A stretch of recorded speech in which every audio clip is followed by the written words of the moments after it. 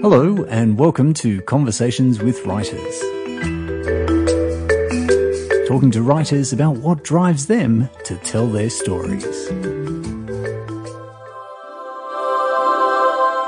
According to the book of Corinthians, love is patient, love is kind. It does not envy, does not boast, it is not proud. Love never fails. And of course, if this were consistently true, we would be robbed of the books of my guest and best-selling author, Diane Blacklock.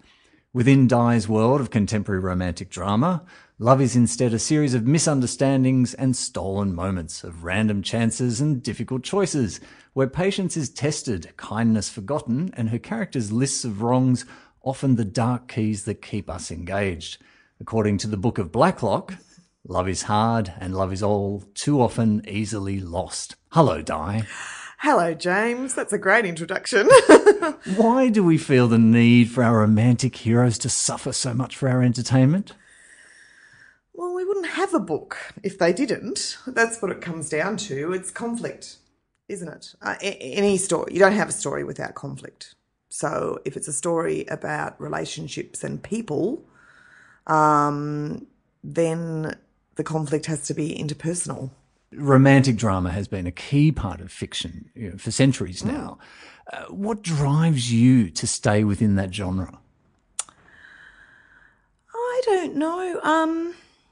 I mean, mine go a bit broad, but I always do have a love story in my books. It engages me. So I do have relationships between family members and work colleagues and children and parents and all kinds of things. So I like relationships. I like people. I like the way they relate to each other. But yes, though I've noticed some of my peers in women's fiction will, there won't be a romantic story in their books at all. I still find that I like that element. So I suppose that's what drives me. I enjoy writing that element, so therefore it's mostly included.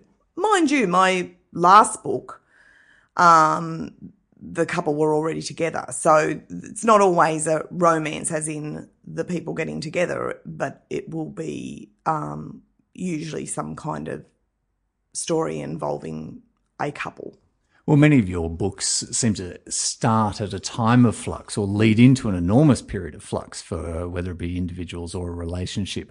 And it seems to be about choices and the choices they make. And how difficult is it at times, perhaps, when telling a broader story of a relationship, to not only make choices that are engaging from a fictional point of view, but also one that we can relate to and actually accept from our heroes or heroines?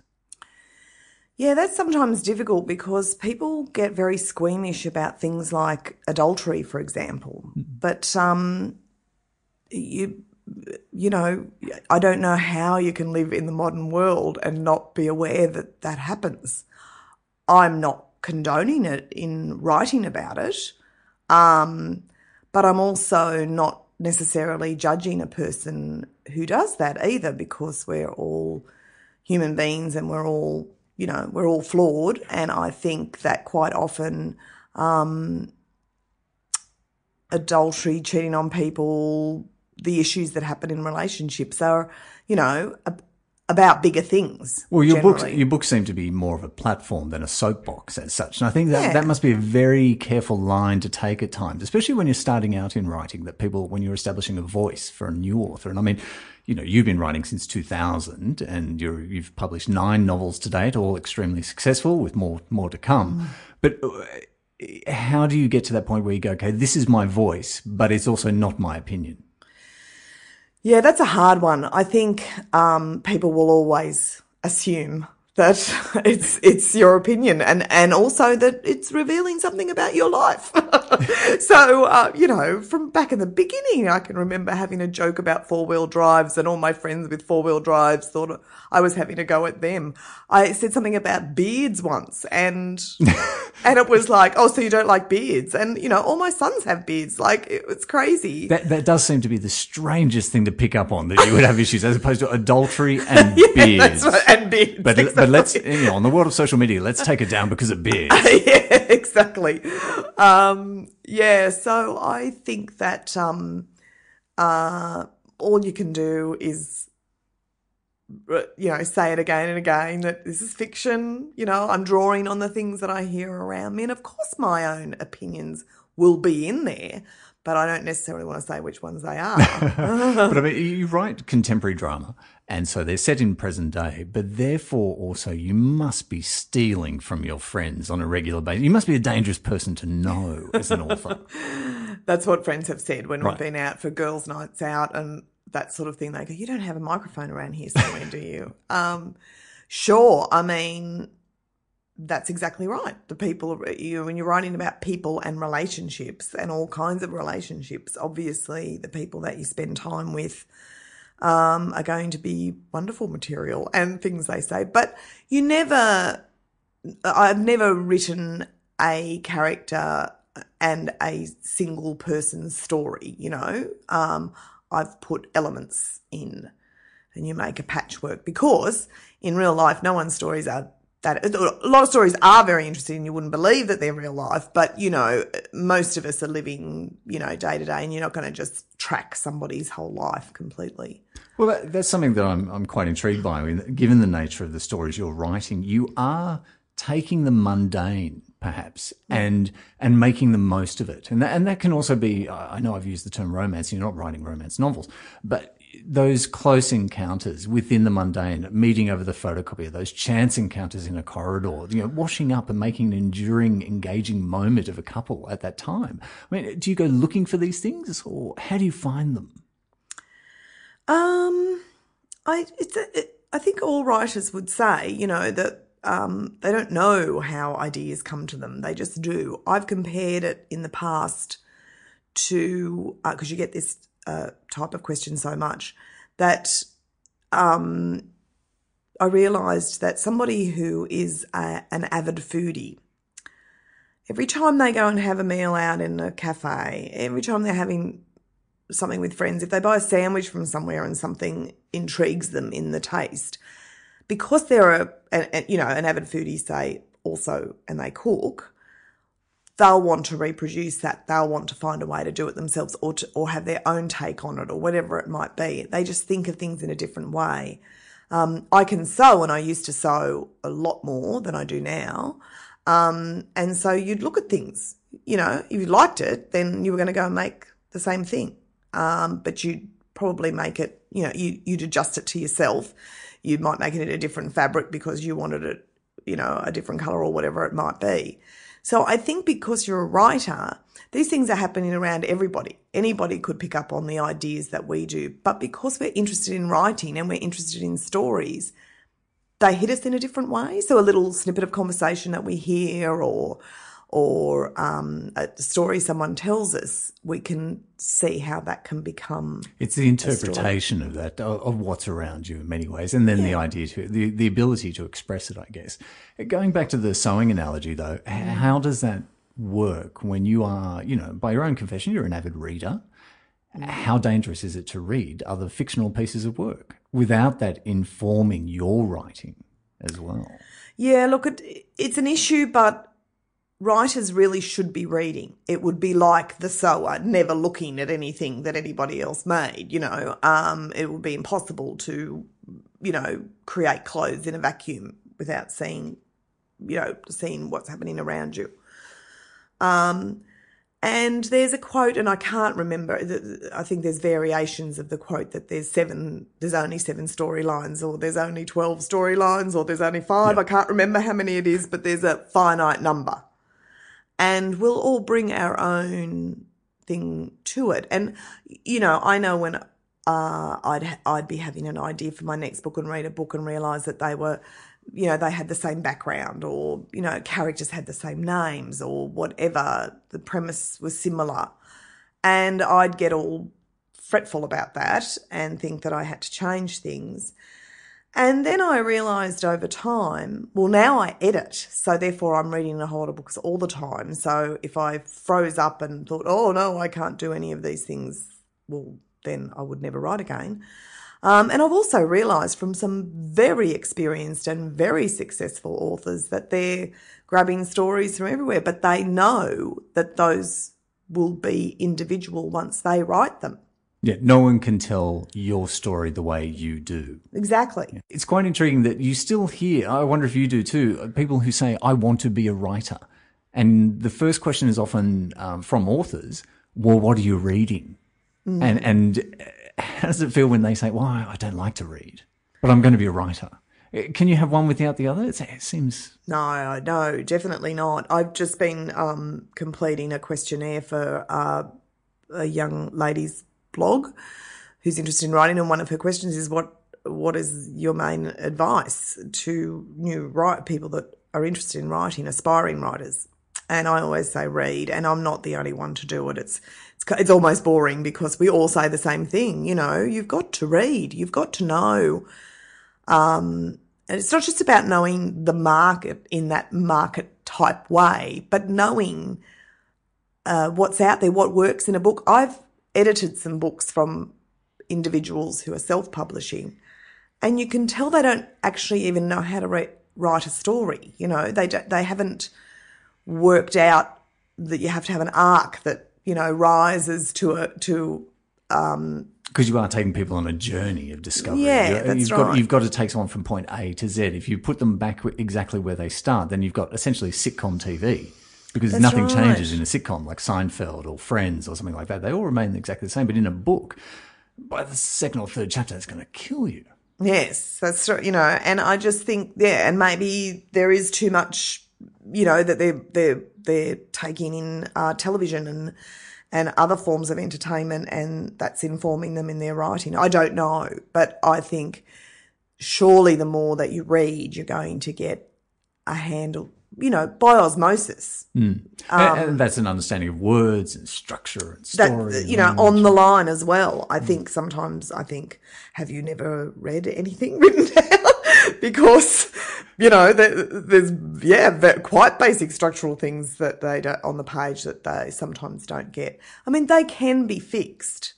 And if someone has a compelling enough story and a truly original voice and an amazing story, then a publisher will overlook some of the problems on the line. But what I advocate is that why would you give them any reason to cull you? If you make everything as good as you can get it, as good as you're capable, and it's your art form, it's your expression. Why wouldn't you try to improve it in every way that you can anyway? Let's go back and look at where you started and how you did. You were one of 6 kids growing up in the St George Sutherland Shire of New South Wales. That sounds like an enormously loud family. Oh, certainly. And there's no one quiet in my family. And was reading a part of your lifestyle? I mean, one of 6 kids. I mean, what did you all do? Yeah, well, I was, I had my sister's the eldest, and then there were 3 boys directly above me, and then it was another 5 years till the next sister came. So it was very raucous, and it was very sports oriented because of the boys, and my dad was a mad sports fanatic. And I wasn't. And I mean, I played netball like girls do, but I wasn't. But nor did I have the kind of direction of, well, you'll do ballet, Di, or you'll do, other things, girly things. There was, not a lot of money. Yeah. And it wasn't really seen as very valid to do any of those things. So I think books, I was renowned in the family as a bit of a bookworm. Mum, to her credit, would take me to the library on a Saturday morning, when she was out and about getting the groceries and all that, and she'd probably leave me there when I come to think of it. But that wasn't a bad, I was, primary school age by then and different. Yeah. And she used to just kind of leave me, and I'd come back with my pile of books and be nagging till the next time that we could go to read. So I think reading, I was an outgoing person as well. It wasn't like I was shy and keeping away from people, but reading was a huge escape, I suppose, and just filled my mind. I think that's what I loved about it. Do you remember what some of those stories were, or some of those authors who really captured you at that time and took you on that journey of reading? Well, when I was very young, it was like everybody else. It was everything Enid Blyton did, and definitely your famous fives and Secret Sevens. Sixes. Secret Secret Six or Secret Seven? Seven, I believe, James. I don't know. I stayed with the famous five. Right. But it was, and why we related to English children in the countryside eating lashings of cream buns and whatever else they did, ginger beer and what have you. But I think it was stories about children and they were in control of what they were doing, so that, the fact that the parents were irrelevant in many ways. Parents were irrelevant. They were unleashed into the world to disappear into the countryside on their bikes, and although they use the term rather quite often, that's right. They still solve crimes. That's right. And I just think even the very Englishness of it probably made it quite appealing that there was this lovely dancing language, a little bit different to the way that we spoke. So, it was those kinds of books that I loved, and I wouldn't be able to remember all the sorts of titles, the Millie Molly Mandys and the all those stories, Heidi, all the traditional stories that were around. Your Lewis Carroll and things Lewis like Carroll, that. all of those. I just absolutely adored all of them. Yeah. As you went through school, obviously a love of English came through. You went off and did a Bachelor of Arts, majoring in literature. What was your time at university like? It was great. I loved English. I actually did as much of a double major in English that my degree would allow, because first year English was common to everybody, and then you branched off in either language for second and third year or literature for second and third year. But I did them both. But because it wasn't 3 full years of both, because the first year's combined, it didn't count as a double major. And I loved it. I think I was lucky at the time that I did it, although it was a very, very, very hard course and a little bit old-fashioned. And so things changed. The year after I left, things changed, and a lot of the more interpretative sort of theoretical-based study came up of texts, whereas we were reading quantity. And so it gave me the chance to read a lot of the canon, and I'll always be grateful for that. And is that a foundation which you sort of draw on still to this day in many ways? No, the reason I ask about university life is also because you started writing, or at least were published, much later in life. I think your first book was at the age of 40. Yeah. So your professional career in that space really began, let's say 20 years later. Did it stay with you? Was it a driving force at the back of your head of, this is something I want to do? I want to be a writer? No, I never... I never interpreted it that way. I just loved books. I think coming from the family that I did, I was a number 5, and I was the first one to go to university, and the only one, and only the first one to go on at school, and then my younger sister went on at school as well, but then she didn't go to university. So, and there are a lot more writing. There's creative writing courses now. Even journalism wasn't taught as a degree at the time. I think it was still very dependent on cadetships and things like that. Yes, that's right. And so there wasn't that kind of path. And I think even at my, I always hate saying, in my day, but because I don't think I'm that old, but I've already broken the cardinal rule and asked you to demonstrate you're 40 when you got published. So. This is all ending badly now. No, it's fine. But I think everyone would agree that things have changed phenomenally in the last couple of decades, so that in that period of time, when I was at uni, you couldn't have imagined that there would be degrees in creative writing. I'm sure I would have leapt at that had it been around. So you did the foundationals, but I'm glad that I did what I did, but you did those foundational kind of courses. And, being a woman, teaching was probably, the main thing that why you're doing a Bachelor of Arts, majoring in English, I guess to teach. But I never did do diploma of teaching on the end postgraduate because I got married. And then what I did know back then was that I wanted to have children, so I started having children. Got them out of the way. No, but I mean, I did. But that was a genuine driver for you. Having children? Yes. Oh, absolutely. Absolutely. I was obsessed. If you ask my mother, I used to write lists of children's names, draw houses with rooms and where they'd live and, you know, everything. I used to want to have 18 children and I had names for them all and everything. Is this because of Enid Blyton by putting all the series together? Could have been. I don't know, coming fifth in the family, you're used to having a lot of people around you, so... And we had a bit of a troubled, upbringing through my teen years and so on, and mum and dad on again and off again and everything. And I think that perhaps there's a bit of wanting to create your own family and love it and make it strong. But maybe I just loved babies too because and kids because I really did love it, and I think I was actually good at it. Yes. So. I think that's probably a valid thing as well. And I think perhaps, stepping away from writing, but certainly we've seen a change in attitude towards mothering, or mothers, I should say, and looking after children, which is you can be fantastic at it, and it's fine to be fantastic at it. That is a job in itself. Yeah, of being a mum or dad. Yeah, I still think, I think that there's criticism on both sides. There always is. The women who work, get criticised, and the women, doesn't matter what women do, they get criticised.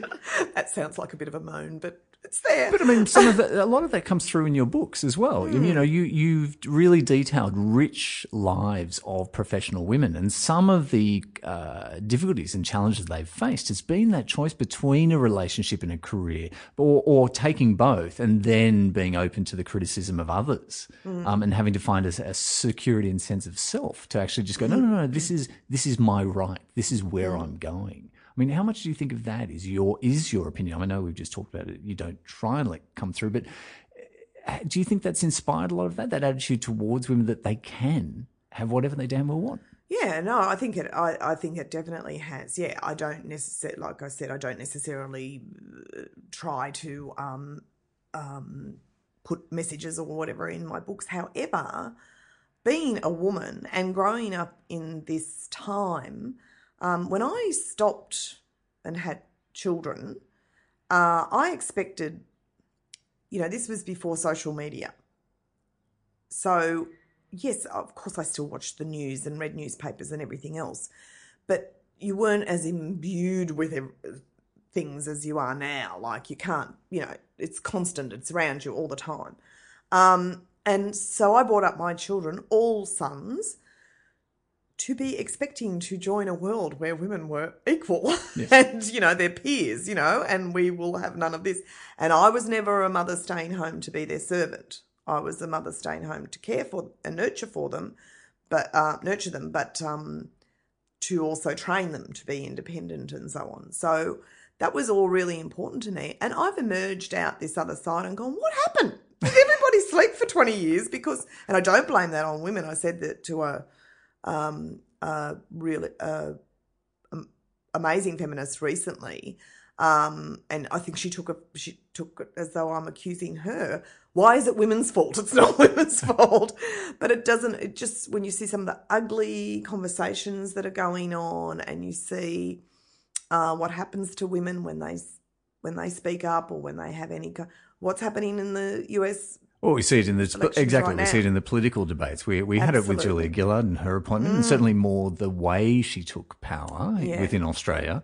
And then we also see it now with the Hillary Clinton run over in the US. And using some of the same, they've got them printed on T-shirts and pins, some of the same horrible remarks they made about Julia Gillard. And I don't think that you can be a woman writing or having any kind of voice without that informing things to some degree. So, and in fact, the book that I'm working on now, it's very much only a working title, but it's called The Mother Vine, and it's because it's set in the vineyards. And I read this snippet online about the mother vine when they're training the vines along the trellises and they start with the mother vine, they have to cut that off or else it sort of goes wild and they have to cut off, start it again.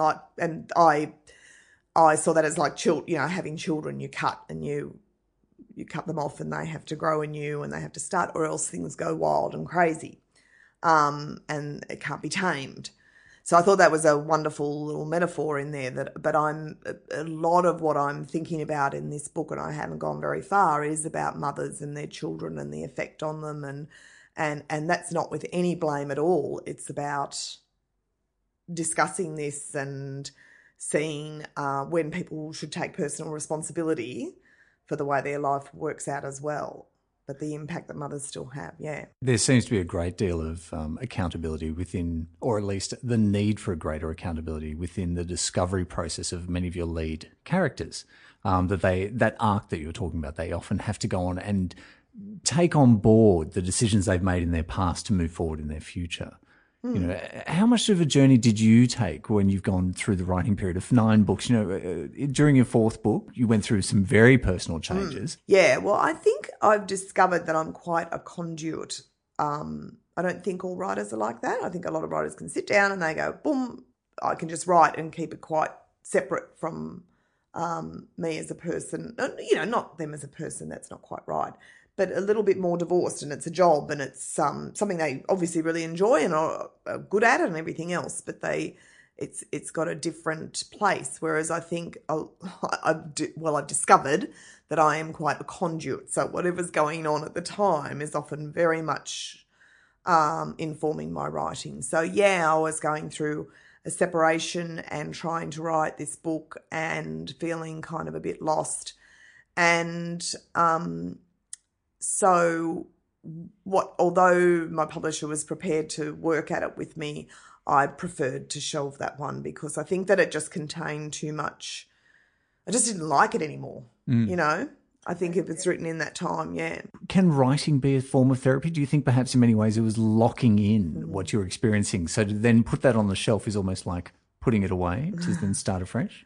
Yeah, perhaps that's true. I hadn't probably thought of it like that, but I think that could be true. And I think also letting go of trying to fix things, you know, could have been part of it. That I was confused and my head wasn't, my thoughts weren't focused and so on. And I don't want to go through and work that all out, you know. Instead, I just want to go, no, let's move on, you know. I was able a couple of books later, to cherry pick things out of that book because there were some great characters that I really liked and I liked their backgrounds and I liked a couple of incidents. And I remember when I submitted that novel, my publisher saying, that scene in the bathroom with the da-da-da, you know, and that was so affecting. And I said, yeah, and that was directly out of that other book. And she went, I hadn't even remembered.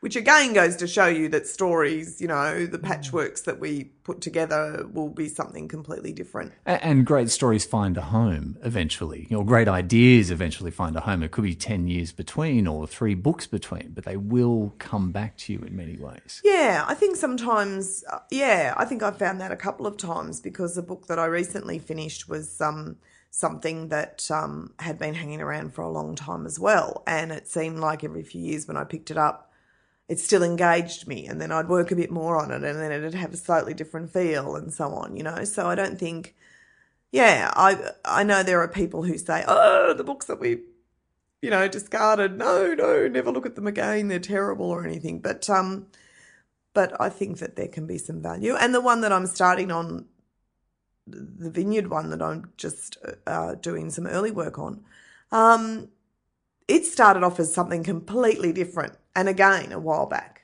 you know, and it didn't take as that, but it's gradually found its feet, you know, in the way that I want to tell the story. So, yeah, I think that can happen. You spoke of being a conduit and putting obviously a lot of your emotion into your writing, so therefore you're feeling it as you go through, whether you're aware or not. Let's go back to when you first tried to get published, which was during, I think, your second child or pregnancy of your second child, and you went to publish a Mills and Boon novel, which was pure romance. Oh, yes, that's right. You know, in its finest form. And of course, this is prior to ebooks. So this is, you know, before, you know, anyone could put out, you know, 200 pages of, you know, Bodis ripping pirate action adventure and put it up for 99 cents on Amazon. That's right. What was that experience like? Because you've admitted previously that you didn't put your heart and soul into that book. It may have even been a more materialistic ambition. Absolutely. And cynical to some degree. That might not be quite the right term, but yeah, my girlfriend came to me when I was pregnant with my second baby and said, I think we could make a bit of money. You know, it's a bit like a part-time job. We can both write. So why not do it this way? You know, she knew that I wanted to be home with my baby. She hadn't started having kids then. And so that's sort of what we went, yeah. And I thought it would be fun, you know, because it is. I mean, it would be. It'd be like if you're a good knitter like I used to make a bit of money on the side from sewing, as I was referring to sewing before. So it's something that you can do and you're creative, so maybe we can do it like this. But back in that day, in the dim, dark past, there was no internet, so you had to actually write to the UK to find out a less forgiving world of fiction. Yes. And you had to write to England to get the sort of guidelines for writing a Mills and Boon, and which are quite tight. And, you know, and then we developed a story and wrote a couple of introductory chapters as they expect of you and sent a synopsis, sent it back over to England, and then got just a flat-out rejection. Not even, try again, or... It was just... No, it was just no. Rude letter to follow. So my friend, fortunately, and I always acknowledge her in my books, she said, look, I think we should go on and we should write what we want to write, not to a formula or not to the expectations of that particular publishing company, which I'm not criticising because, hey, look how long it's been going and they're huge. But she said, let's write what we want to write. So we started to develop a story, and it was like a wonderful creative outlet or hobby for almost the next decade, I'd say. You know, our lives kind of went where they were going, but this was this lovely thing I had, but it was never finished. And then it was, my friend was going to England and she found the discs, and because there were floppy disks. There were things called floppy disks, children, back in the day, and said, do you want these? And because I had all the loose papers, you know, scrawled papers, and I said, yeah. And it just came at a time in my life where for the first time I had a couple of days to myself a week. So I had been home with children for 13 years and gone back to part-time teaching when my son was just going to preschool, you know, so I could go the couple of days that he was at preschool. And then he started school, so that I had 2 or 3 days work and I had those other days actually free. And it was phenomenal. And it was in that period of time that I finished it. I just, as a hobby, you know, I'll load up these floppy disks and have a look, and I'll, you know, and I edited it and everything, and I finished the story, and I enjoyed it so much that it just brought back. Was it like almost like a veil being lifted? You suddenly went into a world of going, I can do this, and I enjoy it. There was a richness involved in this? There's definitely a richness and definitely a feeling of how much I enjoyed it, because going into the workforce after so many years home with children, and I'd gone to teaching at TAFE Communications, and I loved being in front of a class, and I loved talking, and I loved, you know, having that interaction, and I loved that people had to listen to me. When you've got 4 kids growing into their teenage years, it's quite good to have... The disease of the author, love me, love me. That's right. And you have to sit there and listen to me even if you're not interested. So I was getting a lot of personal satisfaction from teaching and feeling competent in it. I mean, I so enjoyed being home with my children, and I don't regret a moment of that. But you know, there can be a lot of criticism levelled at stay-at-home mothers or suppositions made about them. And sometimes even from people, you know, not that far from me, there was suggestions that I couldn't do anything else, which is, you know. So when I went and was able to step into a teaching role and everything, that sort of changed people's opinions. And boy, did it change them once I got a book published. That's a whole... There is no greater revenge or driver than success. Success, exactly. So I felt a lot of satisfaction that I was capable and competent of doing things, even though I had great personal satisfaction in bringing up my children and seeing them grow into wonderful people. So that was all good. And then, so I hadn't expected, and I had actually spoken to a woman. I met a woman at a preschool event who had been trying to get a book published for years, but did a lot of pieces for magazines and that kind of thing. And I said to her, so I would have sounded like one of those people, because I said, I've got a book that of which the party dies. she was probably just cringing inside, but I really did have one. But I said to her, I can't imagine, you know, being at home and writing and not, you know, I love so much being out around people, and I don't know, it must be a hard life. And she was saying she was a bit more introverted, so she enjoyed it. And then, but it was that period of time that you were just asking about when I just immersed. And yes, I had the family around the rest of the time, so it was a lovely contrast, you know, to have those couple of days totally immersive. When writing is working, it is like meditation, because you just completely go into that world, and that's the only thing that you're thinking about, the characters' problems and what's happening to the characters next. You're not thinking about you and the issues that you got. So yeah, it's great. Well, Di, thank you so much for coming out of that world to talk to me today. And we'll have to come back when the next book is on shelves. Sure, that sounds great. Thank you, Di. Thank you, James. And you can find copies of Di's books online and in stores. This has been Conversations with Writers. I'm James Rickards, and please connect with us via Twitter @ConversationsWW or find us on Facebook. Thanks for listening.